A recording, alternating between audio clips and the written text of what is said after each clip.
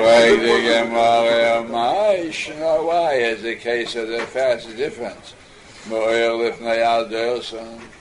Beis Hillel permits to spread out the raw skin before those are going to walk across it and tread on it.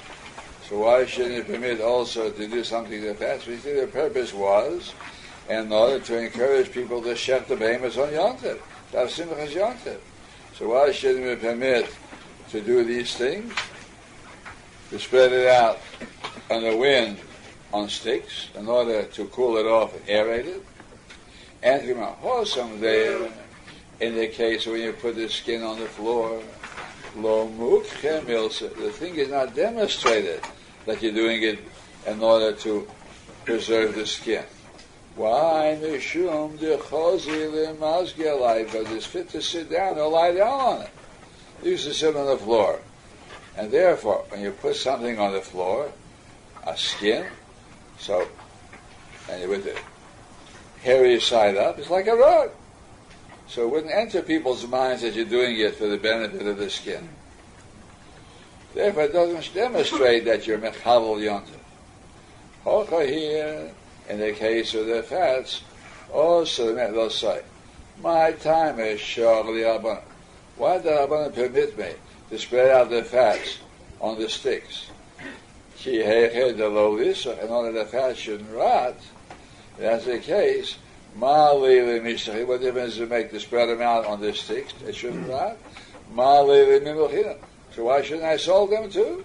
So you'll be busy on salting the fats, and salting the fats is a real isa. You're preserving your fats. Fats is not a food. Chaylev is something to eat. Chaylev is grease. So it's koros to eat it. The chaylev of him is koros. So it's used only for grease. It's like salting, let's say, chemicals. And therefore, once you permit him to spread out the fats in the wind, but he doesn't see any alibi why it should be considered mutar on Yom Tov, so he'll say, that's the case, the Chachamim want us to save the fats. So I'll do everything. I'll even salt it. So therefore, in the case of skins, since it's fit to sit down on it, therefore, people will say that's their purpose, not to help the skin. In the case of fats, you say, we're not matzah to do anything. Say that.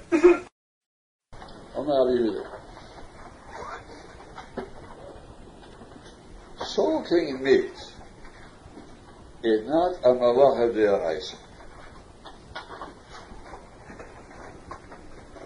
But on Shabbos, it's also midrabanan. Because it looks like salting leather. The hides are salted as one of the first steps in tanning them. Therefore, salting meat is also midrabanan. And even on Yom Tov, it's only mutar when you want to eat it on Yom Tov. So salt meat on Yom Tov, for after Yom Tov, is not mutar. But a problem comes up. If you shech the behem on Yom Tov, and you don't salt more than you need, then there's a chash that the meat will go lost, will be ruined. They didn't have refrigerators. So we see aces. Omar Rabbi Yehuda Mal Shmuel, we're 4 lines down from the top, Yud Aleph Lamed Beis. Omar Rabbi Yehuda Mal Shmuel, Moileach Odom Kamach Tichas Bosav Rasas.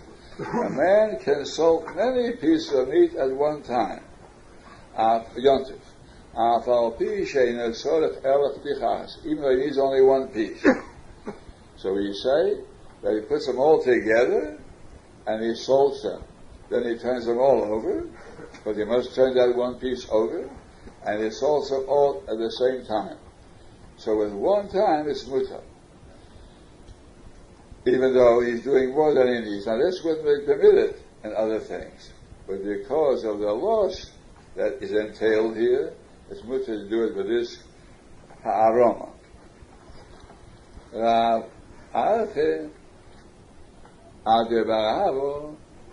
Made aroma means a form of a stratagem. It looks like it's mutar, even though he has other things in mind.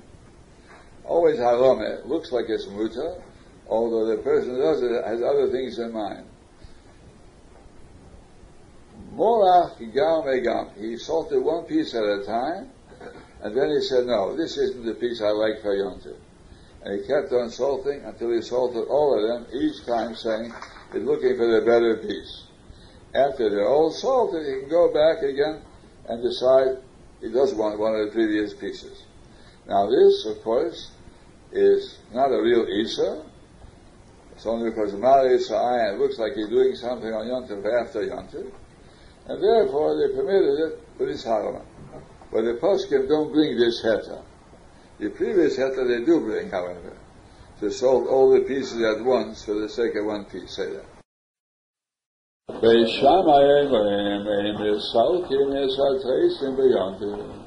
He cannot remove the shutters from the booths on Yom Tov. They had booths where they kept merchandise from where they sold the merchandise in the marketplace. The booths were in the marketplace. They were not buildings. They were big boxes.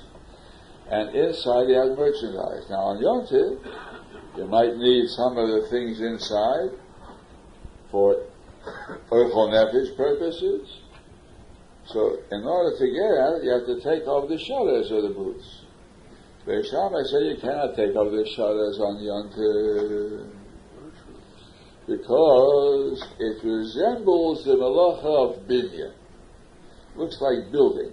Now building, boine and soisa are part of the same thing, to build or to knock down a building. To take off the doors of a regular building is asur. To take off a door of a house on Shabbos and Yom Tov is a malacha d'oraisa because it's a real binyan. It's a dover kavua. A door is a permanent installation. To take off the door and put it back on the hinges is asur midoraisa. For these boxes, so it's a question: is that called binyan, or maybe it's only a keli, and maybe we say ein binyan be keli. And even if it says asur d'rabanan, still, the question is, are we matzeh it for the purpose of Orchol Nefesh on Yom Tov? Whatever it is, Beis Shammai asur. We'll see more in the Gemara. Beis Shammai says asur. Ubeis Hillel matirim. Beis Hillel says mutar not only to take off, but even after harzer, even put it back. Now, putting it back is not necessary for Orchol Nefesh on Yom Tov, but the people will see you can't put it back, and they have to leave the booths open. They won't open it up either until they decide to do without on Yom Tov. And therefore they'll be deprived of any Yom Tov. So in order to encourage them to open up the booths and take what they need, Beis Hillel permit even to put it back. So Beis Shammai said also to take off. And Beis Hillel said even to put back the shutters on the hinges. Say that inside.